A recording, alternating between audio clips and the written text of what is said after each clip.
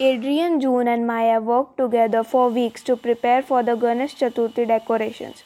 Adrien was in charge of managing the lights, while June and Maya were in order to painting the cutouts. They had chosen a beautiful theme, trees with a meaningful message. Adrian was busy making sure the lights were working and set up correctly.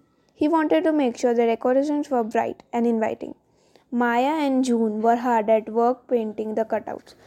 They worked together to create a beautiful forest image with a positive message painted on each tree. Finally, the decorations were finished. Everyone had worked hard and the result was stunning.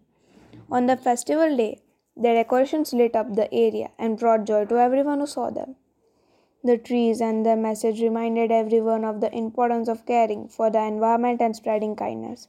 Adrian, June, and Maya had created a memorable day. She wrote her book's second story, Together Makes Work Easy. She wrote, Alone we can do so little. Together we can do so much. If everyone is moving forward together, then success takes care of itself. Many ideas grow better when transplanted into another mind than the one they sprang up. You can get everything in life if you want, if you will just help enough other people get what they want. Inspiration does exist, but it must find you working. Don't settle for average. Show up, and show up.